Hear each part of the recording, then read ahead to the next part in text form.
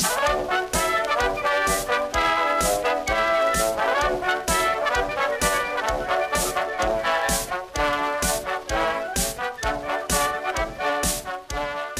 more dry runs in this house. Only wet runs. Only wet, yes. So moist. The moistest run in the history of podcasting. Hot dog, the gems of moistness.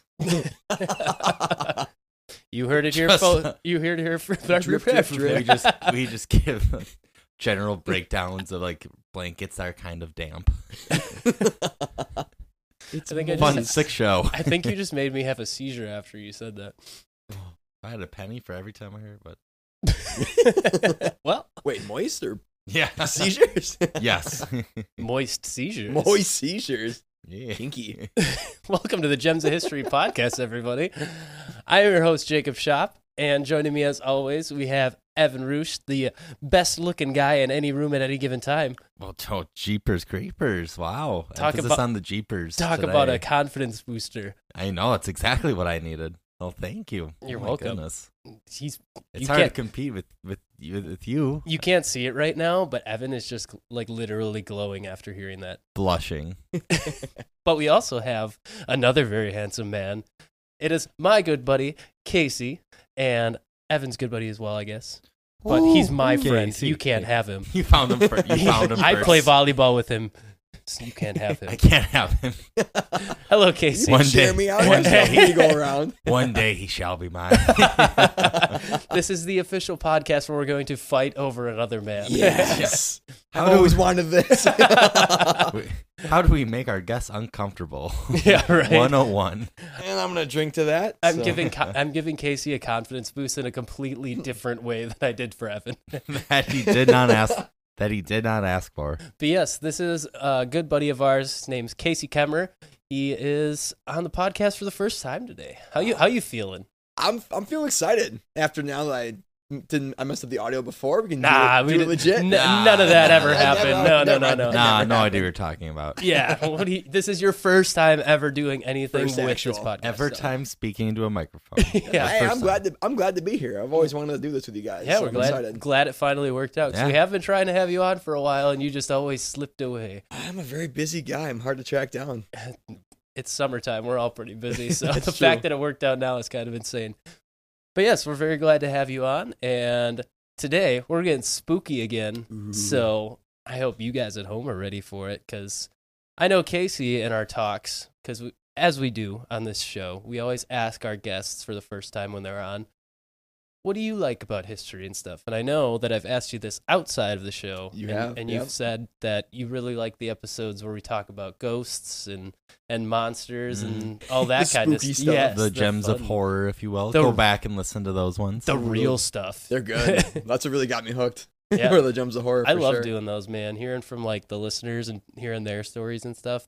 That's some of my favorite stuff. That first one that we did, I believe that featured the grocery store story. Oh, that was so creepy. Was that also with like the black-eyed children?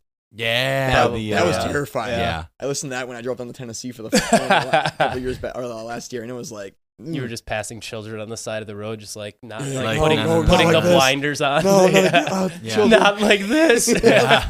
I always knew that children would be my downfall. This is why I can't have kids. It's like have blue eyes, have blue eyes, have blue eyes. Right. But yeah, we're going to be talking about the Enfield Poltergeist today. But before we get into that, Casey, do you believe in ghosts? I absolutely believe in ghosts. I don't want to see them, but I know I accept they're there. Okay. Have you ever had anything happen to you? To me? Maybe to someone close to you or anything? Not really to me. I've had a handful of things happen to just a couple friends and heard stories from other people. I think I was mentioning it before. If you want me to talk about it now, I'd be happy to. Go for it.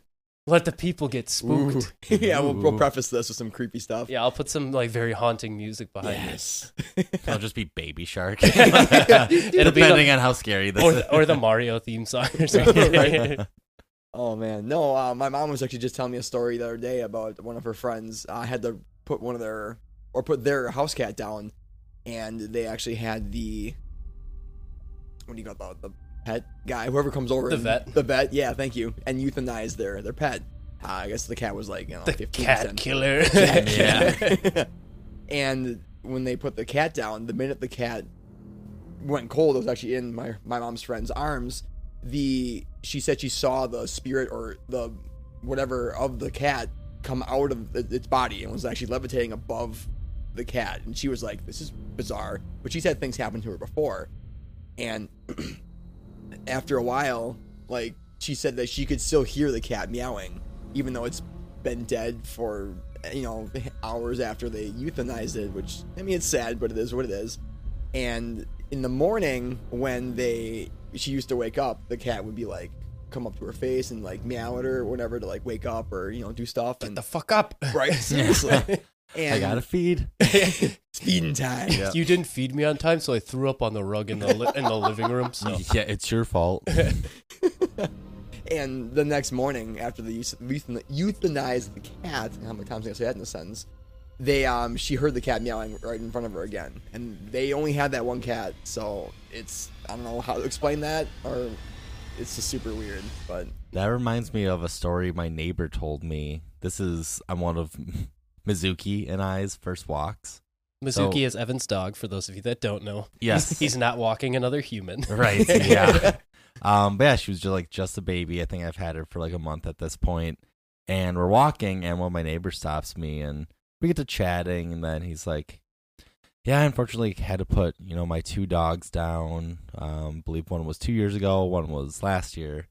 And he said after he euthanized the last one, that 2 days later, he woke up allegedly with 4 paw prints on his chest. oh, that's wild. When the dogs had been, I believe this was, like a year after he euthanized the last one. But like, yeah, he said that he woke up with 4 dog prints on his chest. Did he just get really drunk and get 4 paw print tattoos and then just not remember them? It's one of those things that you're trying to be polite to someone when they tell you something abstract. But I'm like, and like I do believe in ghosts, but I'm like, but then that one's a little. Then he started far-fetched. taking his shirt off, and he's like, "No, I don't. It's fine. I believe you. Sir, we're right by the playground area. Sir, this is a Wendy's. Yeah, put your shirt back down. Sir. Yeah. There's one rule. Well, what a way to start an episode talking about dead pets, huh? Yeah. Absolutely psyched to hear that the spirit went up from the cat, though. Like that is true. If it would have gone down, yes. Right? What did your cat do? It just destroyed Fievel's family. Meowed at the wrong person, I guess. Right. But we're not talking about dead pets today. We're talking about a family that got haunted for a long time. A full year. Yeah, over a year. Yeah. And there's a new dad in the household, kind of, sort of, for the family, and then they just got a bunch of flying shit going everywhere. Really have to weigh your pros and cons. It's like haunted for a year, got a new dad, kind of. For that year. Also, that dad kept on getting hit by assorted things. Really, ghosts did not like Legos. No, yeah. As we find out, this ghost did not like their furniture either, so I guess they just are not very good interior designers. But They're good throwers, that's for sure. Yeah, hell of an arm.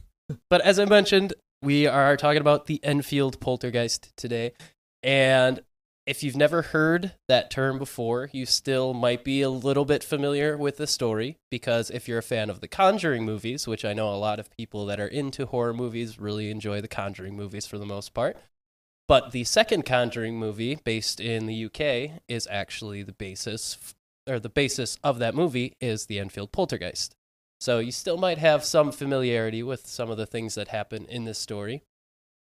But what you may not know about this movie is that most of it actually is based on the real story. A lot of the times they take it and twist it pretty far off from what actually happened, but a family did really have a terrible time in the UK in 1977 when this all went down. So there's a lot of evidence in this case. It is considered one of the most well-documented poltergeist cases in history. And as with all of these things, there's skeptics, there's believers, and both sides are about as vocal as the other. So there's plenty of stuff out there from people saying it's fake. There's plenty of stuff out there from people saying it's real. But the goal for us today isn't really to decide whether it is or isn't. We're just going to present the facts as we found them in our research. And then you guys can decide from there what you guys want to believe. And whatever side you land on, I think personally that this story is very interesting. And there's a lot of unique activity. And it also kind of plays into a lot of common tropes for hauntings. But there's a lot of stuff in this that doesn't pop up in most things. So, and you should let us know what you think of the hauntings on our social media platforms. Oh, putting the plugs at the beginning. At the beginning this Talked time about around. dead I'm pets. not ready for this. I whole, was going to look right now. This whole show is thrown off already. We talked about dead pets, and now we're talking about social medias already. What a transition. We are going way off the rails. We have a script, Evan. It's called Structure. Ever heard of it?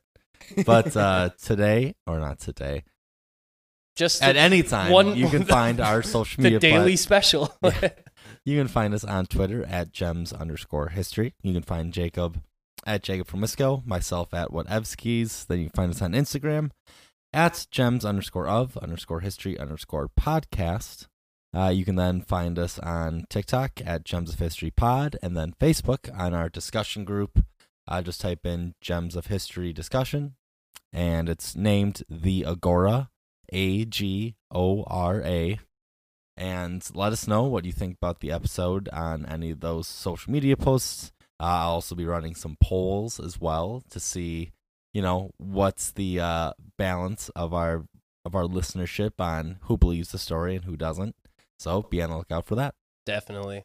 And then, Casey, do you want to plug anything? Yeah, actually, I have my Instagram finally. You can follow me at CaseSpeed07 on Instagram. Heck yeah. There we He's go. going to be posting lots of pictures of his Miata. But without further ado, shall we get into our main topic for the day?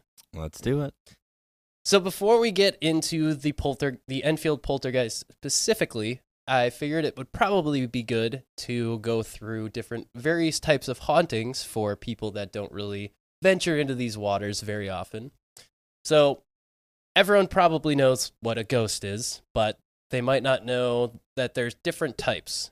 And the two main ones that usually pop up are residual and intelligent. So residual, the first one, you can think of it almost as a VHS tape or a DVD or whatever. I don't know why I went back to like the 80s for this, but you can think of it as some sort of media just playing on a loop at a certain location. And the idea behind this is a lot of times it's a tragic or traumatic event that happens at a certain location, and then that event imprints itself on said location, and then people will see it at various points in the future from there. And the spirits that are involved in this type of haunting and residual hauntings usually don't interact at all with their surroundings or with people that would see them. And basically, as I said, it's just playing through, and then once it's done, it disappears. But it'll show up again and again and again and again. And a good example of this is, let's say, like a Civil War battlefields, I know in the United States, tend to have a lot of sightings like this where they'll see a certain soldier walking where there would have been a barracks or something in the past, and then they'll walk into a wall or something, and then they'll be gone. That's interesting you should say that, because I didn't realize it was actually like on a repeat thing. I guess I've listened to a few stories in the past, but I didn't realize it was like the same reoccurring thing over and over. And there could be a little variation to it, obviously, but for the most part, it's in the same spot all the time. It's the same guy doing basically the same thing, same guy or girl or whoever or whatever. But yeah. The Battle of Gettysburg is a classic example of where people see so much paranormal activity. That, as well as the Battle of the Bulge over in Europe. All right. Nice. Who's the immature one now?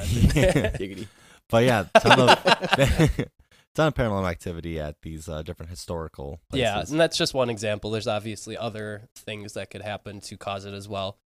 But the other type of haunting that I mentioned, intelligent hauntings, are on the opposite side of the spectrum as residual hauntings. They can move outside of a fixed area sometimes. Most of the time they are still fixed to a relatively small area, but they can do different types of things when they appear. They're not always doing a similar thing to what happened when they died or whatever. Some say that it happens when a tragic event occurs, as is similar to residual, but it could also just be something such as a person died in a house and they have quote unquote unfinished business that they never got to do during their life. And after they die, their spirit kind of just lingers, exhibits a personality similar to how they were when they were alive, but they're just there to try and accomplish something. And then once they do accomplish it, they can pass on peacefully or whatever you want to say. But the big difference is that these have a personality. They're not just a static image or a static moving apparition, you know? And obviously you're telling me, well, what's a poltergeist? That's what we're talking about today. Get to the stuff we need to know. So poltergeists are interesting because it kind of seems like they can combine both of these types of hauntings into one, and they can interact with their physical surroundings. And one of the biggest things that's different between poltergeists and regular hauntings is that regular hauntings are usually based in a location, whereas poltergeists are usually based around a person. So it's location-based versus person-based, which means that this is specific to you. I was going to say, because like I've heard stories of a poltergeist where it's almost like it's manifested from their own self. Yeah. But this story is interesting because other people can actually see this happening. It's not just one person witnessing this, thinking they're seeing it themselves, but everyone can see it. Yeah, so you're not going crazy. Just yeah. like, what are you talking about? Things Who's are flying around. Yeah. What's going on here? Yeah. So poltergeist, the word poltergeist itself is a German word that means either noisy spirits or knocking spirits. And I like knocking spirit because that is how most poltergeists start, is with knocking sounds or some sort of tapping. And they all seem to follow a similar pattern where they start with knocking. The activity will eventually increase. From knocks, it'll get to louder noises. There'll be bangs instead of knocks. It can escalate with furniture and other objects moving around the house seemingly on their own.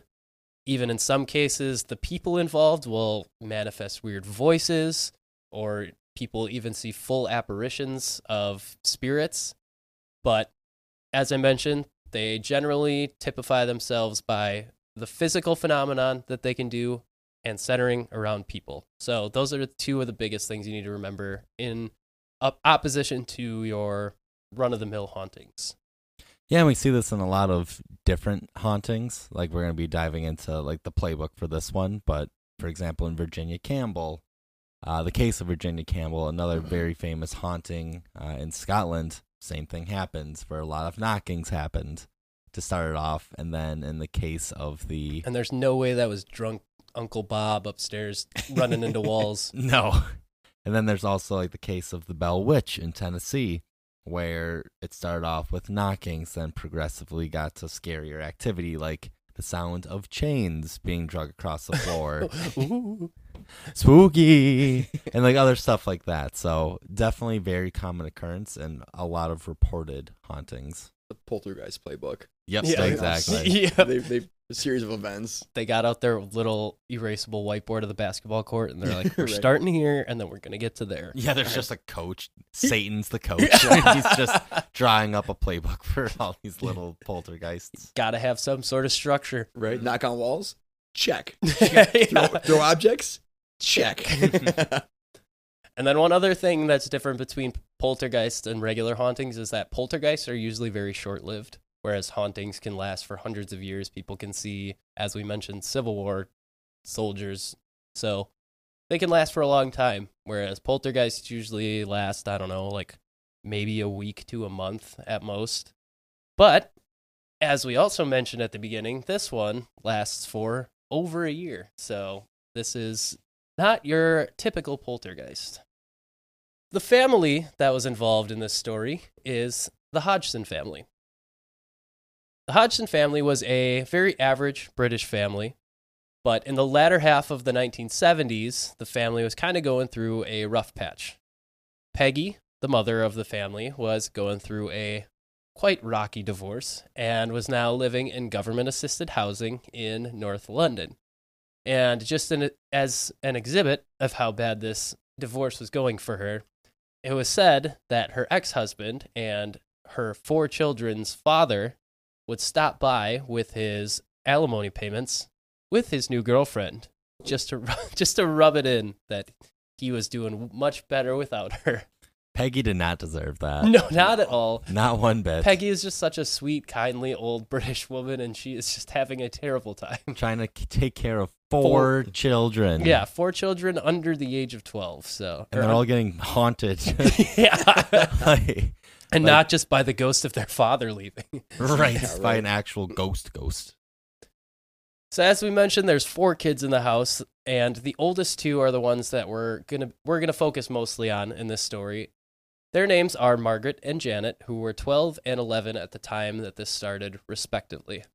And as I mentioned, there's 2 other kids that just never get brought up, so we're not going to talk about them. But there are 2 younger boys in the house that just, I think it's because they go to, I believe it's Peggy's brother's house for most of this time period.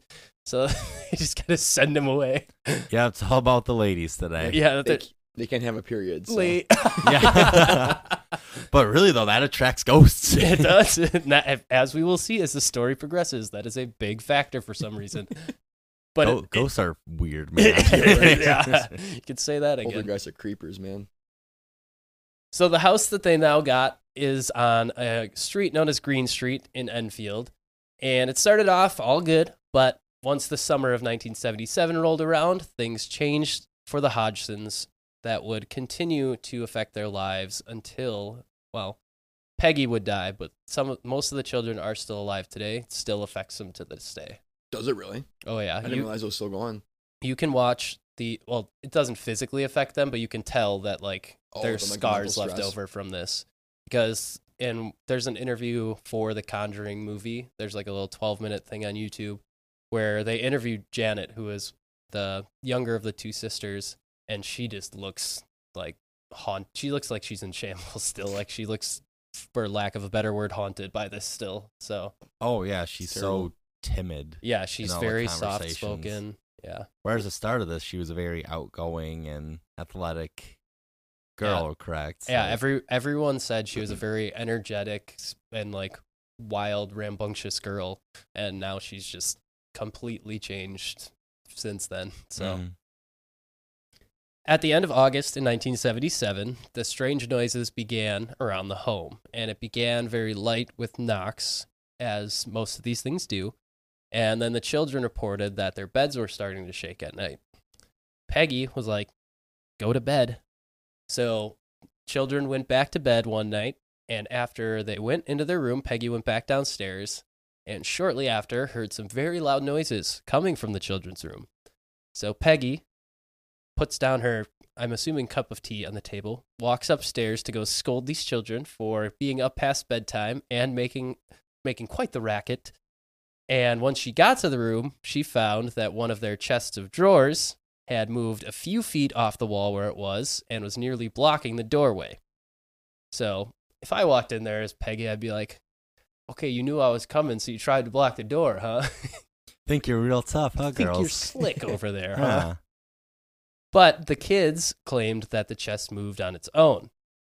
So Peggy tried to push it back to the place where it was along the wall, and after she did this, apparently it moved back out again.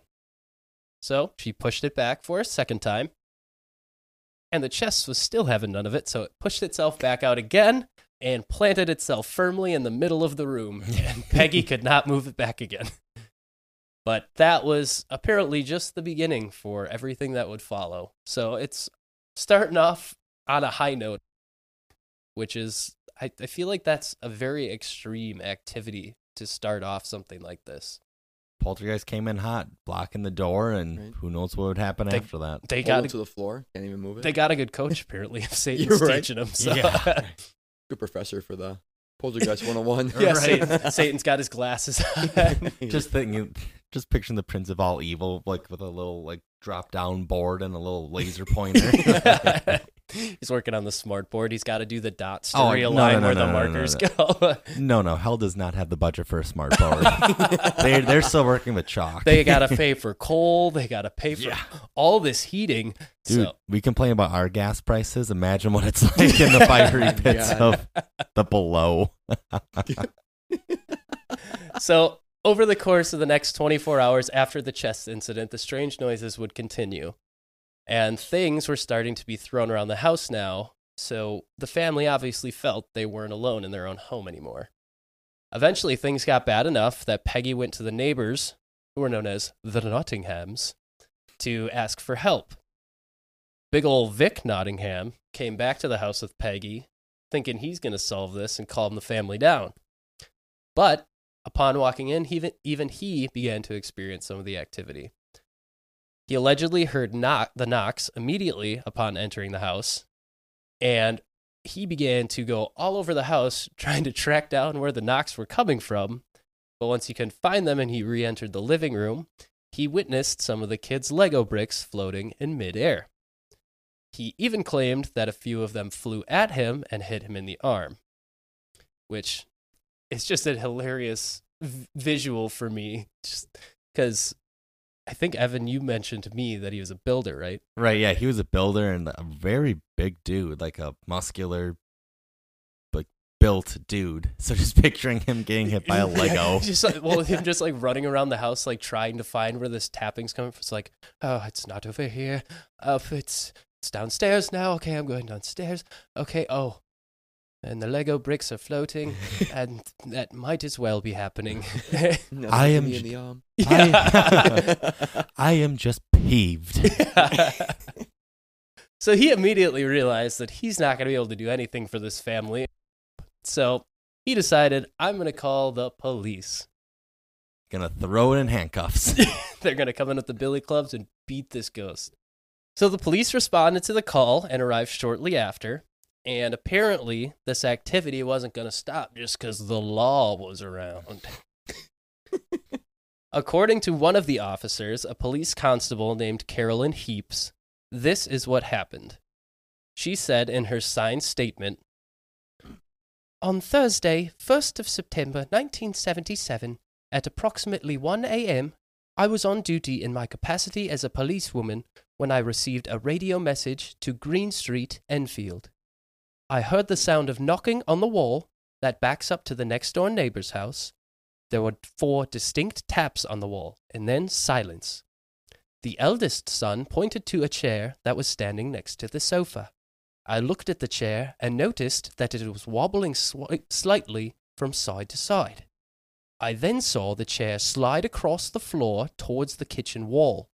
It slid about 3 to 4 feet and then came to rest." I love that accent. It's so great. Thank you. Oh my god, that's so freaky. That's a signed statement from a policewoman. Yeah. Like yeah, I don't. And she signed it like immediately afterwards, so it's not like there was time in between when she was having different remembrances of what happened. Mm-hmm. Super credible at that point. Yeah, and I feel like you're not going to forget that happens either way, but... Right, that's where it's hard to be skeptical on like that happening. Yeah. Just because it was signed. I mean, it's her testimony even today. And like multiple people saw this. And she tried to find if there was anything on the chair that was possibly the reason for why it moved. She spent like 5 to 10 minutes looking for something and never found anything. So nothing. She could not explain this in any way. So she even said that when the chair slid across the floor, it levitated off of the floor about half an inch as well. And as willing as these cops were to try and help this family, they really realized they couldn't do anything either. So they wrote up their reports and went on their merry way, leaving the family at a loss again. Kind of disappointing that the chair wasn't on the ground, so we couldn't get that good. Oh, the good like scratching across the floor. Yes. I think that's how it is in The Conjuring 2, which is honestly a good change because it's way more impactful. It makes it way creepier, for sure. Yeah, I'm fine with that artistic, addition, if you will. I just think it's hilarious that the cops were there and saw this, right. and then they were just like, all right, you're on your own now. We were never here. Yeah, sorry, the poltergeist didn't break any laws. See ya. Adios, you're on your own again. And then all of a sudden in the background, as they walk out of the house, you just hear, I am so lonely. And then Peggy's sitting in the kitchen on her own next to this chair that's just scooting across the floor. Yeah. She's trying to just sit down for breakfast and skirt. Okay, gotcha. Yeah. Falls straight on her butt. No, one of the other chairs tabletops her backwards. And then the chair's Hit her like, with a chair. Get in the square circle. From the top rope. Over the next 3 days or so, more objects began to fly across the house without warning. Marbles and other toys were said to fling themselves across the room, and then when they were picked up, they would be warm or hot to the touch, which is pretty interesting to me. Can't imagine a warm marble. Just something that like doesn't get warm easily. Unless you're just like throwing them on the stove. Yeah, unless you're just one of those, yeah. Honey, Who's among us haven't put the marbles on? Times were tough, man. They were in government housing. The dad was bringing this new lady over. She probably couldn't cook. This was her attempt at cooking. Heating up the marbles. Yeah, and they just started exploding out of the pot. That's why they're flying everywhere. Yeah, she's like, bloody hell, I thought this was popcorn. She's just a marble woman, I guess. You've heard of the marble man. Now we got the marble woman. Well, she is single now, so. Well, she's dead now. But she's dead at this now. point in the story, she's single, so. Nah. Pour one out for Peggy. Speaking of single, a local priest came by the house to see what he could do to help. But in the end, he wasn't able to offer the family any help either. Useless. Thanks, guy. Right. Speaking of Guy, a man named Guy Playfair, who is one of the investigators who has joined the case in a little bit, he said that the family had no idea what was going on at this point by all of his interviews with them. The girls and Peggy had no idea what a poltergeist was, and were even have said to refer to the activity as the polka dice after they had been told what a poltergeist was, which makes it so innocent. way more cute. Yeah. Much more playful. Yeah. Trying to make light of the subject that you're being haunted. I guess if you're going through a very torment-filled time, just call it the polka dice, lighten it a bit. Yeah. The Hodgsons really had no idea if this had happened to other people before, and they knew no way to really combat against it. And things got so bad right at the beginning that chairs were beginning to throw people off of them, as we mentioned with the table-topping shenanigans, and furniture was starting to tip over. And Guy Playfair said in interviews afterwards that it was pretty much as if the entity was reading a script on how to conduct a poltergeist case. So Satan's doing a good job, I guess. Satan's in the background, like, you're right. I have nothing left to teach you. Sticking to the formula. Yeah. Sticking to the formula. He took them in at halftime, and he's like, "You're doing great. Just keep it up." Right. We're done with the first quarter. Let's go. We got to keep it going. Yeah. Right. Like this is the championships, guys. As kids, like for math, we learned PEMDAS. Yeah. Like PEMDAS, Yep. like the rules of math. Like for Satan's just like spook das, spook 'em. Spook 'em. All right, today we're going through spook 'em. All right, this is a really long acronym, Satan. Yeah. Are you questioning the Prince of Evil? So by the time the 4th of September, 1977 rolled around, the Hodgsons and the Nottinghams decided to reach out to the press in search of help. They pretty much hoped that the press would be able to report their story, and someone who saw the report would have experienced something similar to what they were going through and maybe know how to help. So eventually, they got through to the Daily Mirror, which is a pretty large publication in the UK. And Daily Mirror eventually fielded their calls and sent out a couple of field reporters, a man named Douglas Bence and a photographer named Graham Morris. Before they left, the two men really were not briefed on what was going on, so they were just kind of sent in blind.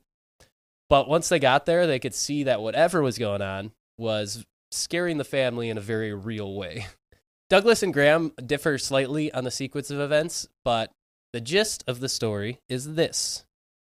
Once the two of them arrived, Graham says that he and Bence were to enter the house first, alone before the family came in, pretty much just to establish a baseline, kind of see if there was weird things happening, and if there wasn't, then there's nothing to report. Eventually, after they had gone through the house, the family would return home from the neighbors and would join the reporters.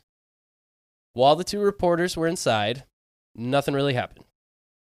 And according to Bentz, it was when they were leaving, but according to Graham Morris, it was while they were still in the house, the family arrived back in the house, and things immediately started to pick back up again.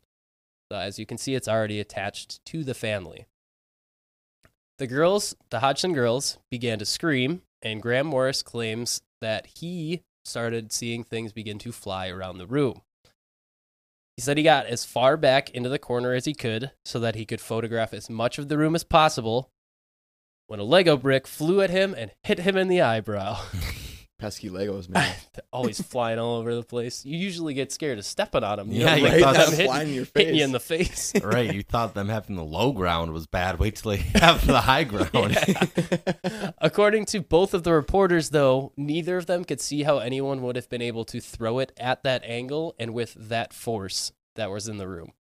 So, unless one of these girls is just MLB quality pitching speeds with Legos and is very accurate, I don't think that anyone in this room is really going to be throwing a brick hard enough, because in Graham Morris's interviews after this, he sticks to pretty much the same line every time he talks about it. He's like, yes, the Lego brick hit me, the corner of it was pretty sharp, and it hit me right on the eyebrow, and it hit me going at such a speed that it left a bump for a few days. So that thing was moving. Yeah, an actual bump from a Lego. From a girl, like on a grown man, too. Right, I couldn't even throw a Lego, like, right now and try and leave a bruise or a welt on someone's face. I couldn't let And alone... in our first video segment, we are going to practice. Yes. I couldn't let alone, like, hit one of you, too, from That's the other 3 thing. feet Yeah. that were... Much doesn't even hit someone. You hit it, like, so precise and, like... Well, right if in the eye. if someone does throw it, you would think that there's a recovery motion after the throw that someone's going to be able to see. Right, you'd see someone yeeting a Lego block across the room. Oh, too. yeah. And after they hit him, at least giggle. Yeah, I would be Right? dying. I would be on the I would have floor. lost it. Yeah, there's no way I'm keeping a straight face after that. Not a chance. Douglas Bentz and Graham Morris left that house on that night totally believing that something was off in the Hodgson house. They didn't really know what was off, but once again, that they agreed that, as everyone else could in the past, they couldn't do anything to help. It's following a trend. Yeah, as you can see, the Hodgsons are striking out very badly. But with more new people joining the case and at least becoming concerned for Peggy's well-being, the Daily Mirror did reach out to the Society for Psychical Research in an effort to find someone who could help the family. And Evan has a little bit of research on what as we're going to now refer to it as, the SPR is, because it's kind of important to know, I feel like. Right, yeah, the SPR, very cool organization. To sum it up, just imagine it's the not as cool Kingsman, and it's also just for paranormal activity. So in the second half of the 19th century, so you're talking the 1850s and beyond, this is when spiritualism really was introduced as a religion in what is now the United Kingdom, but in England. And more people were starting to have paranormal claims, such as seeing apparitions, having clairvoyant visions, basically predicting the future through dreams, as well as just there was an increase in what we refer to as like psychics and mediums and all that, stuff that's affiliated with having like a third eye, Which if is you will. crazy, because we're only 180 years removed from the witch trials that were going on. Yeah, still. That so, is pretty wild. so when you all think of this about it. now is like popular. Right. Yeah.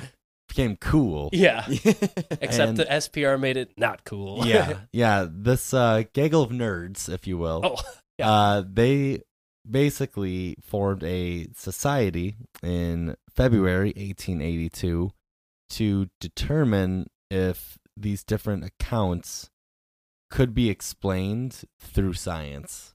So basically, they went around and tried to debunk a lot of these different mediums, a lot of these different apparition sightings, these people having dreams predicting the future.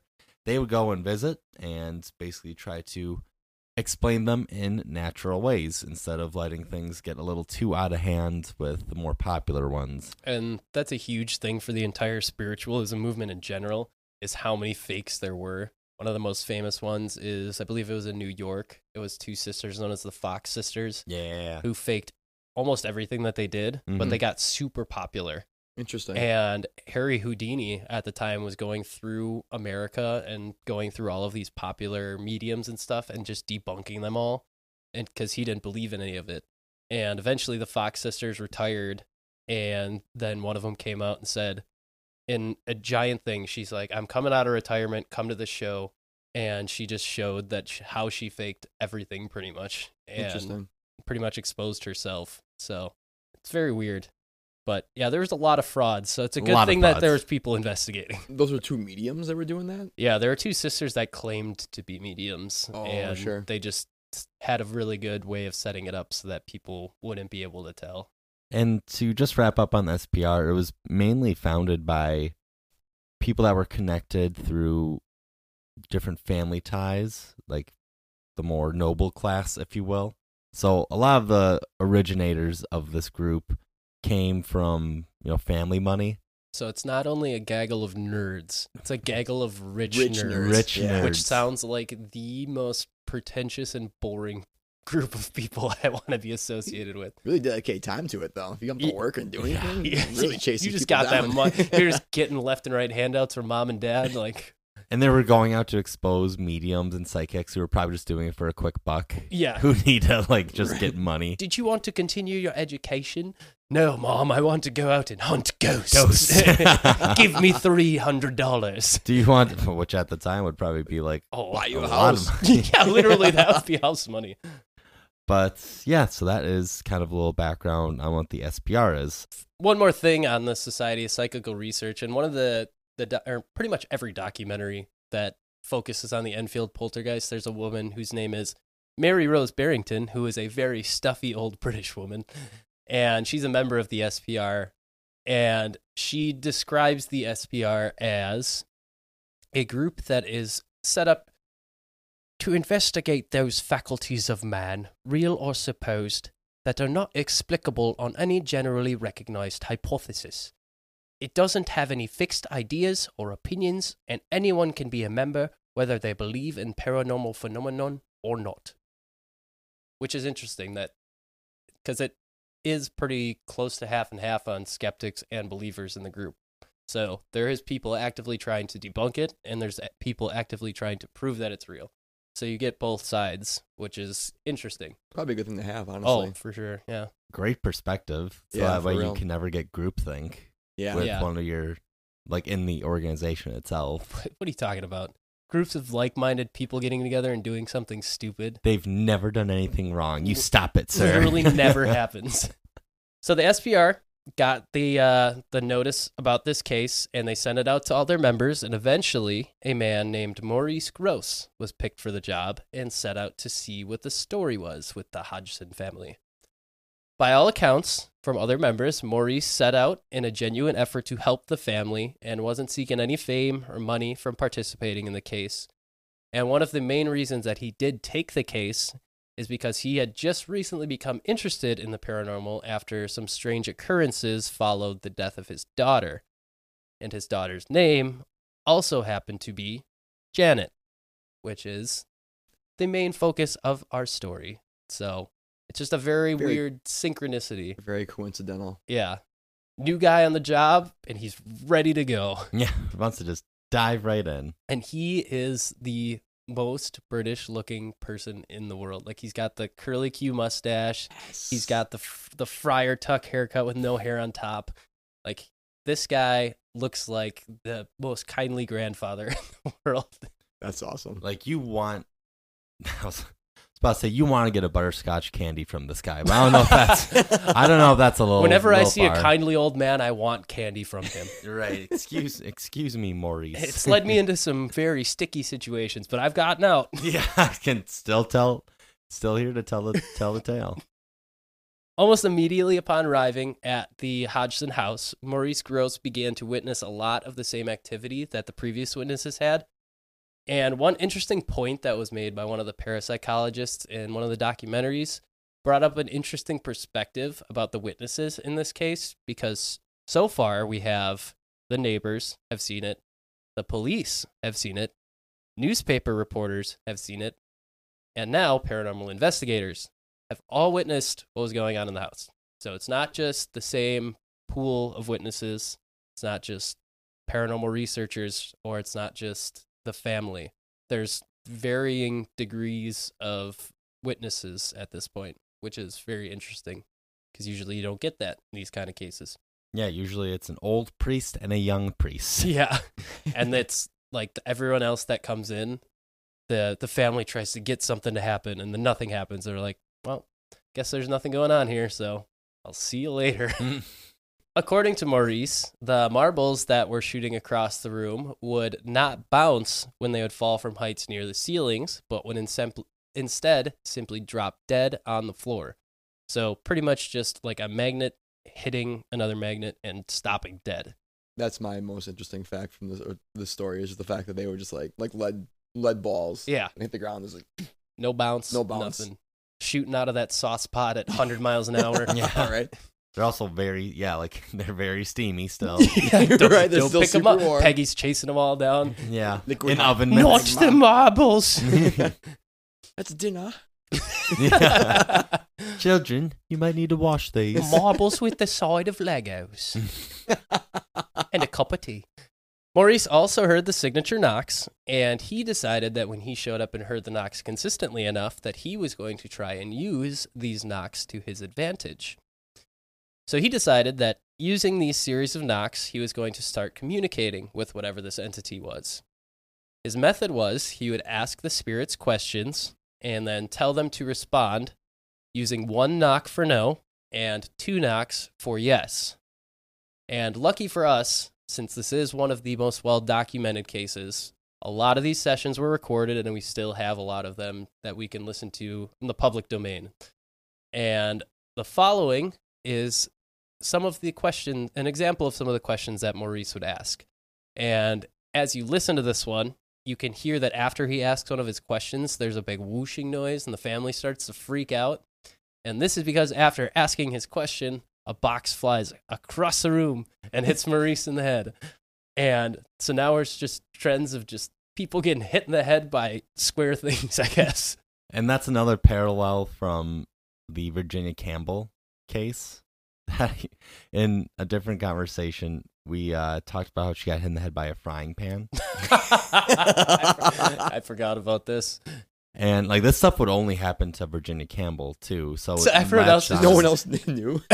This is like being on the set of Jackass, but there's only one person that you know is the target of everything. It sounds like it's just straight up Naked Gun. Too. Yeah, like it's just the giant hand from Jackass waiting in the doorway, just coming and smacking people.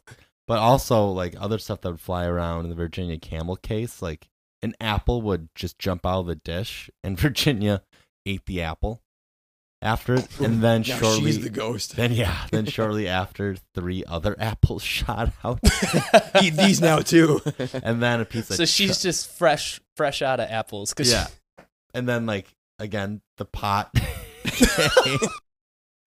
This chick just cannot catch a break. No. I guess you could call her a pothead. Oh my god. All right, everyone, and that is the end of this episode. Gonna have to call you a bell because you're such a ding dong. Oh, okay. That was nice. That was good. Yeah. Back to back. But yeah, I'm gonna play that recording for you guys. You did die this year, right? Now, why are you in this house? You shouldn't really be here. You understand that, do you? The politeness is just... You understand that you really shouldn't be in this house. You do understand you shouldn't be in this house. You do. That was, again, 2 knocks.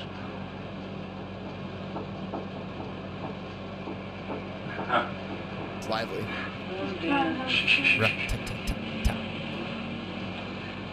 It's now doing the rat-tat-tat-tat-tat-tat. Now, I'm going to ask you a question. Are you having a game with me? Oh, so. right. As I ask the question, are you having a game with me? It's through the cardboard box and the pillow right in my face. Oh my god. Right in my face. It's doing the rat-a-tat-tat. Yeah. But it is pretty interesting because you can hear the sound of that box come flying across the room. Could the ghost not find anything else other than the pillow, though? Like, I know if you're trying to put he was so polite though when he asked his questions. It's too bad it wasn't like a chair. One more chairs flying more across. Right. In all reality, yeah, this ghost has just been very, like, he's only been throwing Legos. He's only been throwing little cardboard boxes or pillows. I guess you could say Sliding some chairs. I guess you could say that Maurice my goodness. Gross got into a boxing match with the entity. We're all right, and now the episode is over. And after that, they had some pillow talk. Ooh. If the ghost felt bad. Dirty poltergeist. And that was the first time they were able to see it. Wow. So as you can hear, there's a lot going on at the Hodgson house, if you couldn't pick up on that already. And as such, Maurice Gross asked for some backup from the SPR in his investigations. And this is where the aforementioned guy, Lyon Playfair, enters the team. So his book that he wrote 3 years after the events, called This House is Haunted, no scruples about what it's about, Very on the nose. covers the investigation of the Enfield case from beginning to end. And it's one of the main sources that people use now when researching the case today, because he documented everything pretty much step by step. And it's just a very good, cohesive thing to use to research, which we didn't use for whatever reason, because we like to watch YouTube videos. So Guy Playfair came in with plenty more experience than Maurice. As we mentioned, Maurice was kind of the new kid on the block, the bright-eyed, bushy-tailed, happy-go-lucky investigator. And Guy Playfair was kind of the ruffled agent that's been on the force for a while. And he's like 15 days from collecting his pension or something like that. And he gets paired up with the young buck. Yeah. Oh God. They gotta solve a murder. For one last ride. Yeah. Little did he know that 15 days would be 15 months. Joke's on him. So according to Playfair, when he got to the house, as is to be expected, the atmosphere was utter confusion. And also around the time Playfair showed up, question about Peggy, the mother's motives, came into question. Because there's people wondering if she was using this as a convenient excuse to move out of their current house and into a better one. But Playfair was smart, so when he got on the scene, he attempted to trick Peggy by asking her if she would like him to request that the family be moved. But when he requested this, Peggy refused, because she said she wasn't leaving. That was their house. And plus that poltergeist seemed very attached. Yeah. They move and it just follows them around. Yeah. Like when they left the house when the reporters came and nothing happened, but then they came back and everything started happening. Everything again. happened. Which, if you're a skeptic, could just mean that the family's just playing tricks. But if the thing is real, it is following the family for sure. So this also began to put doubts into the minds of investigators and other aspects of the case as well, because now the media was breathing down their necks. On September 10th, 1977, the Hodgson story became front-page news on the Daily Mirror, which was quite the strange occurrence for a large news outlet like the Mirror. Because as the two men that came earlier mentioned in the documentaries, stories like this, ghost stories, paranormal stories, they usually make like a little column on like page 10 or 12. They never really make it to the front page. So to have this be the story in a paper is pretty crazy. And it's going to bring a lot of attention to the Hodgsons. Right, one of the major papers in England, even. Yeah. Like Enfield is a suburb of England, or of England, in London. Of the entire country. Yes. Yeah, so this isn't just, it's North London. So Yes. it's not a super populated area because it is outside of London proper, but it's only an hour from downtown London, so not too far away. But this unique scenario put a lot more pressure on the family because some of these outlets that were now picking up on the story were dead set on exposing the activity as a hoax. According to Guy Playfair, at least 2 of these outlets approached the girls, meaning Margaret and Janet, with large sums of money to bribe them into admitting that they were faking the poltergeist. But both of these outlets were refused by the girls. And to a lot of people looking at this case from the outside now, don't really understand why these outlets wanted to make an expose trying to debunk this, because it would make a way better news story. And this is according to that same parapsychologist that I talked about earlier with the different witness pool. His name is, I'm going to forget how to say his name. Kieran, I believe is how you pronounce his name. Kieran O'Keefe.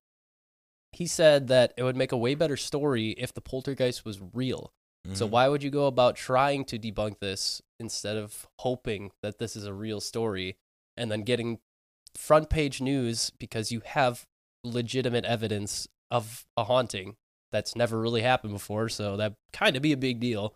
The only justification that comes to my mind is that like the particular newspaper would want to brag that we were the ones to debunk the case. Yeah. But other than that, yeah, I totally agree. Like, it makes better TV, better stories, better newspapers if the headline reads like "Ghosts on Rampage" instead of "Girls Play Prank." Yeah. Girls heat up marbles and throw them. It's like that.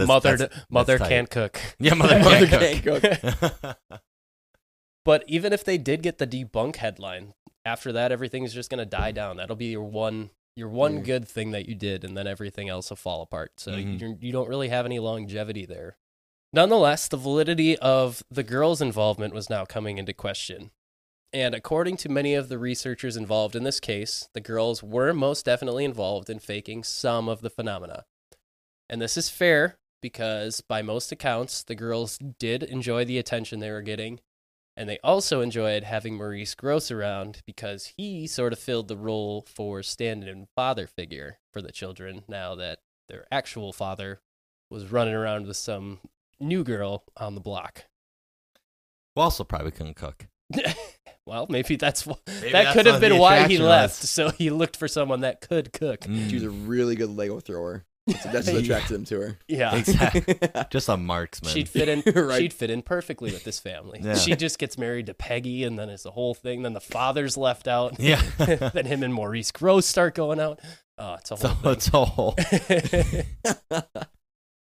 Guy Playfair himself admitted to catching the girls in the act a few times when they were playing tricks, but he also said that he expected this to happen from young girls in this sort of situation. Because when you think about it, Casey, you're an 11-year-old boy. You're hanging out at home. There's a bunch of people coming through. There's newspaper reporters. There's all these hot police officers coming in, and you're expected to not play pranks when all this weird stuff's happening. So That's not gonna happen. You could just play it off. You'd be like, it was the ghost. It wasn't me. Right. And they'll never know. Yeah. That could just be like a coping mechanism too, for the girls. Just they called it polka dice before. Yeah, they're just trying to keep their own sanity. Well, and they're just trying to be normal girls, right? Yeah, all these people are around. But one example that Guy Playfair gives is the girls hid his tape recorder once, and they tried to play it off as the poltergeist hiding it. But they made one fatal flaw in their planning and forgot to hit stop on the recorder. So, when Guy Playfair went to play the tape back, he heard Janet and Margaret discussing how they were going to try and dupe the investigator with their prank. In an Ocean's 11 type cutscene where they just go over the plan. Yeah, did not go through all of the steps on that one. They do not have a good coach on their side. No, they're going up against Satan. Yeah. Outside observers began to question Maurice Grosse's involvement as well, since he was spending so much time with the family, and since he's a new guy, he pretty much wanted to believe that everything he was seeing was true. I mean, if you're fresh to this type of scene and the first big case that you take is as lively as this one is supposedly supposed to be, then you're probably going to start buying into it more quickly than a seasoned investigator who's seen some of this before and maybe had found the explanations and has a way of dealing with it rationally. So I don't know. I understand why he would want to be a believer. He got close with the family. Like, you want to believe people that you trust and have a relationship with. Oh, yeah, for real. Yeah, like he was there for over a year, correct? So he got probably really this is close part to of his life, too, like entire year of his life. So he wants that to definitely be worth something. Exactly. Yeah, who'd want to be like wasting your time on something that's fake? Can you imagine? Just an entire year trying to track down the origins of these marbles, and it's like, nah, it's just, it's a little just girls the just kids. throwing things. I love how there's just entire furniture pieces being moved, but we're like, nah, the marbles. The You're marbles, right, are the marbles are the key pieces. Yeah, the furniture is just like clumsy kids. Right. Yeah. So one thing that I wanted to bring up here is there's a lot of cases, paranormal in general, where it could be aliens, could be Bigfoot, could be a ghost like this. But there's a lot of cases where people tend to juice the story, like the people involved like to prop it up as something more impressive. And a lot of the times they do that by setting up some elaborate fake in the situation so that they have some sort of evidence that they can give to someone and say, look at how crazy things are in this case. You guys should definitely put your eyes on this and like get more people behind it. And they're well-intentioned. They just want to get more attention to the case and maybe get more funding, get more people of higher repute to follow the story. And then they can get just in general that science or undiscovered science more well respected. And a lot of the times it just tarnishes everything. I mean, you're putting out fake evidence, so obviously you're just giving the skeptics more gasoline to throw on the fire. And you kind of do see that with a lot of the cryptology examples, I would say. Cryptozoology. Oh my it's gosh. It's a big word. Cryptology, that's just like just seven bros. Yeah. 7 bros talking about cryptocurrency. Or that. Yeah. I was imagining like the crypts. Yeah. Creatures from the crypts. But like for the Loch Ness Monster example, like a very famous photograph came about where it was just some guy taking a photograph of a toy. If you tell me Nessie's not real, I'm going to slap you. Nessie is not real. Not real. Oh, nice. I see what you did there. And then also like with Mothman, like in our Mothman episode, that's like another highly, like a lot of skepticism on whether there's a half man, half moth just running around West Virginia. But it's a lot different in this case because the family just doesn't get any benefit from this. Like the kids, especially Janet, got bullied a lot at school. Like I'm sure some of the attention initially was neat, but like she was called a lot of names like Ghost Girl. Like kids put, and depending on your situation, you could just feed into that and just wear a sheet to school. It could be Halloween. Her Halloween costume was round. Halloween costume was a easy dunk. Just chucking marbles around, it'd be great. Did you bring a lunch from home today? And it's just marbles. Just pull out marbles and marbles Legos on the lunch table. But like the kids also put flies like down her shirt and just mess with her in a lot of different ways. So I don't know. It's and like we mentioned earlier in the episode, she's still so timid about this and so affected by it that she's just so quiet and looks like she's on autopilot when she speaks. I mean, if that was fake, she wouldn't still be looking like that or acting that way now. I feel like it would have been long tapered off years ago. Yeah, and neither her or her sister's stories have changed in the 40, 45 years since this happened. So I don't know what benefit she's getting from saying that it's still real at this point. And I get, like, from the skepticism part, the fact that the sisters themselves said that some of it was faked. Like, I think they, in the interview, she said maybe 2% of the activity was faked. But just that 2% already just gives so much ammo to the skeptics. Yeah. Where, I'm even skeptical of some of the things that may have happened. Like, I remember we're not supposed to take sides, Evan. Oh, we're just presenting facts. Presenting facts. But I don't know. It just seems like a very illogical thing to make up. Yeah. Considering you get no benefit from it. I know I saw a quote also that they didn't want to really talk about it until their mom passed. Yeah. Because which happened in 03? 03, yep. Yeah. But yeah, that's still. It's, and I understand why they wouldn't, because from accounts that I read, Peggy's health was really affected by this. Like, she was not doing very well. She was pretty sick for a while. And yeah, she still lived for, 26 years after this. So she still lived a good amount of time after, but she never moved out of the house. Like, it. Oh, she stayed in the house. She lived in the house. Wow. And that's another point, in my opinion, towards favoring the case as being real. Is that she didn't want to leave the house, and she lived there her entire life. But, like, she's living in a constant reminder of something happening there. So even if they don't bring it up, she's always going to see something that's going to be like, oh, that marble was never there before. So it's a weird case. And one thing that we should also talk about is just now there's constant rotations of people coming in and out of the house. Like, these girls can't even live normal lives. Like, yeah, there's no privacy. No. Every time they go home, there's a reporter, there's a camera, there's a tape recorder. Yeah, people are always trying to talk to you for an interview. They're trying to take your picture, and they're trying to offer you money. Yeah, like, they're trying to bribing you. Yeah. So it's just, I don't see how ruining an entire year of a formative part of your life for a fake is really worth it. But I guess people will do anything for attention, as you can see by various internet videos that you can search for anywhere. But yeah, seriously, I don't know. There's a lot of ammo for both sides, and as I said at the beginning, both sides are very vocal on what they believe. So, So during this firestorm of media people being around, the activity really didn't cease to go as hard as it had been going the entire time. Satan was really pushing his guys to not give up in the before halftime. Really, just stick it to them, telling them to dig deep. Yeah, you want to put them in the ground before halftime. Give them no hope in that locker room. Do you say put them in the ground? Yep, put them in the ground.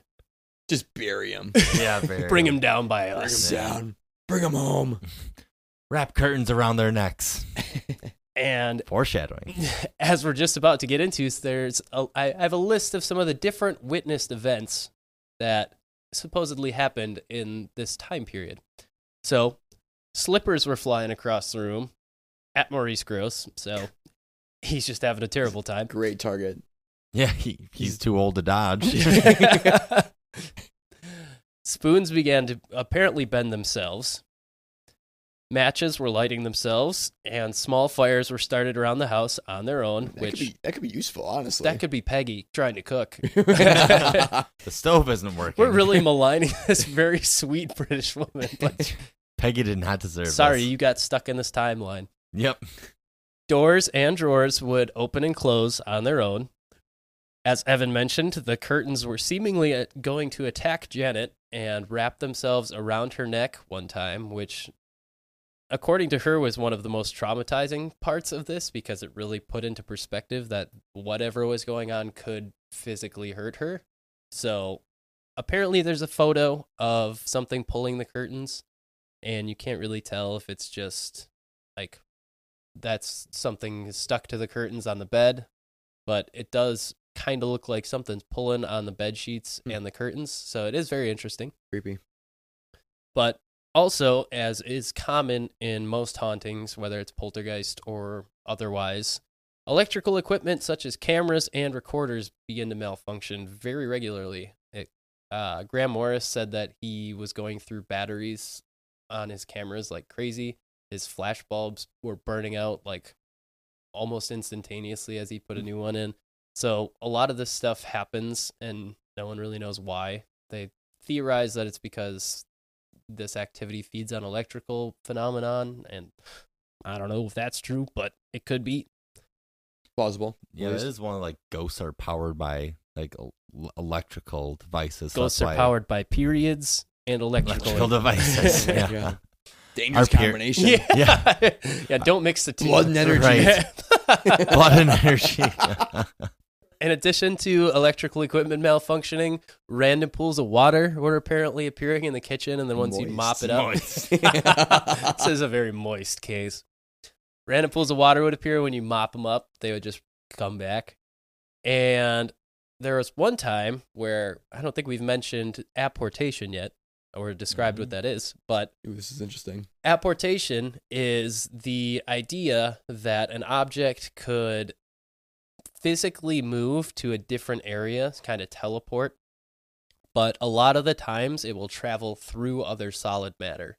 So, for one example from this case, they began to test whether this is something that Janet could influence, because at this point they obviously saw that this was focused on Janet specifically. So they gave Janet a pillow, and they said, okay, try to send this through the floor to the bottom, like the main floor of the house, which is just a wild thing to go in and ask a girl on a normal day. But apparently she tried to do it, and like shortly after the other two left the room while she was trying to do it, it just ended up on the roof. And this is crazy because apparently there were multiple witnesses outside that saw the pillow on the roof. They didn't see the window open, and because she would have had to lean outside the window and like whip it up to get on the roof. Nobody that said they saw this saw her doing that. So apparently it just went through the like ceiling, landed on the roof. And it's funny because Guy Playfair gets stuck trying to get it off. So he's like, I was hanging out that window trying to grab this pillow for like 5 minutes. This ghost and pillows just not. Yeah, right? I guess it's got a thing for pillows. Yeah, after that pillow talk again. Yeah, exactly. Except it's outside now. Outside pillow Maybe talk. it's just trying to tell him to stargaze with them.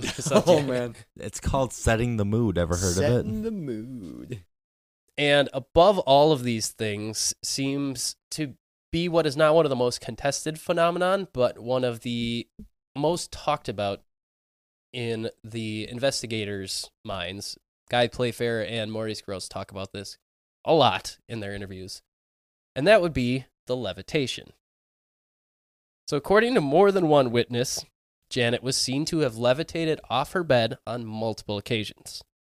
One of these sightings was by a woman named Hazel Short, who was a crossing guard, or as the British like to call them, a lollipop lady. Lollipop lady. On December 15th, 1977, she was working outside the Hodgson's house and saw Janet floating in her room through the window. You'll never get this. I bet you can't do this. According to Short, quote, all of a sudden I hear a bang and saw a book hit the front bedroom window, and that was followed by a pillow, then the book, then the pillow again. All of a sudden, I saw Janet going up and down in front of the window. I thought she was jumping up and down on the bed, but when I looked, she was horizontal, going up and down with her arms and legs going everywhere. I suppose it was about half a dozen times. Kind of terrifying. You gotta trust a lollipop lady. Right? It's either that. I mean, you can't jump that way. Like if it's like, for example, Janet trying to be a little shenanigan haver. Unless you Ultimate just have horizontal jumper. You have crazy core strength. Seriously, at 11 or 12 years old. Oh, you have to like. I can't even. No. Nope. I'll try to demonstrate it, but I don't think I can. And now for our other video segment, Evan will practice. Evan hip thrusting until he catches These air. are great the TikTok horizontal ideas. launch. Put that on our TikTok. TikTok. Our Our TikTok. TikTok. Write that down. But this is also interesting because there was another man who was nearby who claimed to have seen this happen, and he saw Janet actually bumping into the window, and he was nervous because he thought that she was going to bump the window open and like fall out of the window. She could fly, so she probably would be okay. That is Yeah, true. so she's all right. She's Or it actually was- X-Men. It was just trying to Right. get her onto the roof for the For the pillow. next Stargate, pillow. yeah. And for my next trick. Yeah. But this is interesting, and I believe it was Kieran from the documentary that mentioned how interesting it was that there was 2 independent witnesses of each other that mentioned the same thing without talking to each other and without really having too much prior knowledge. I mean, they probably knew that something weird was going on at the house, but they didn't know that a girl could float around. So it is interesting. And there are even supposed photos of Janet levitating, taken by Graham Morris's remote automatic camera in the girl's room.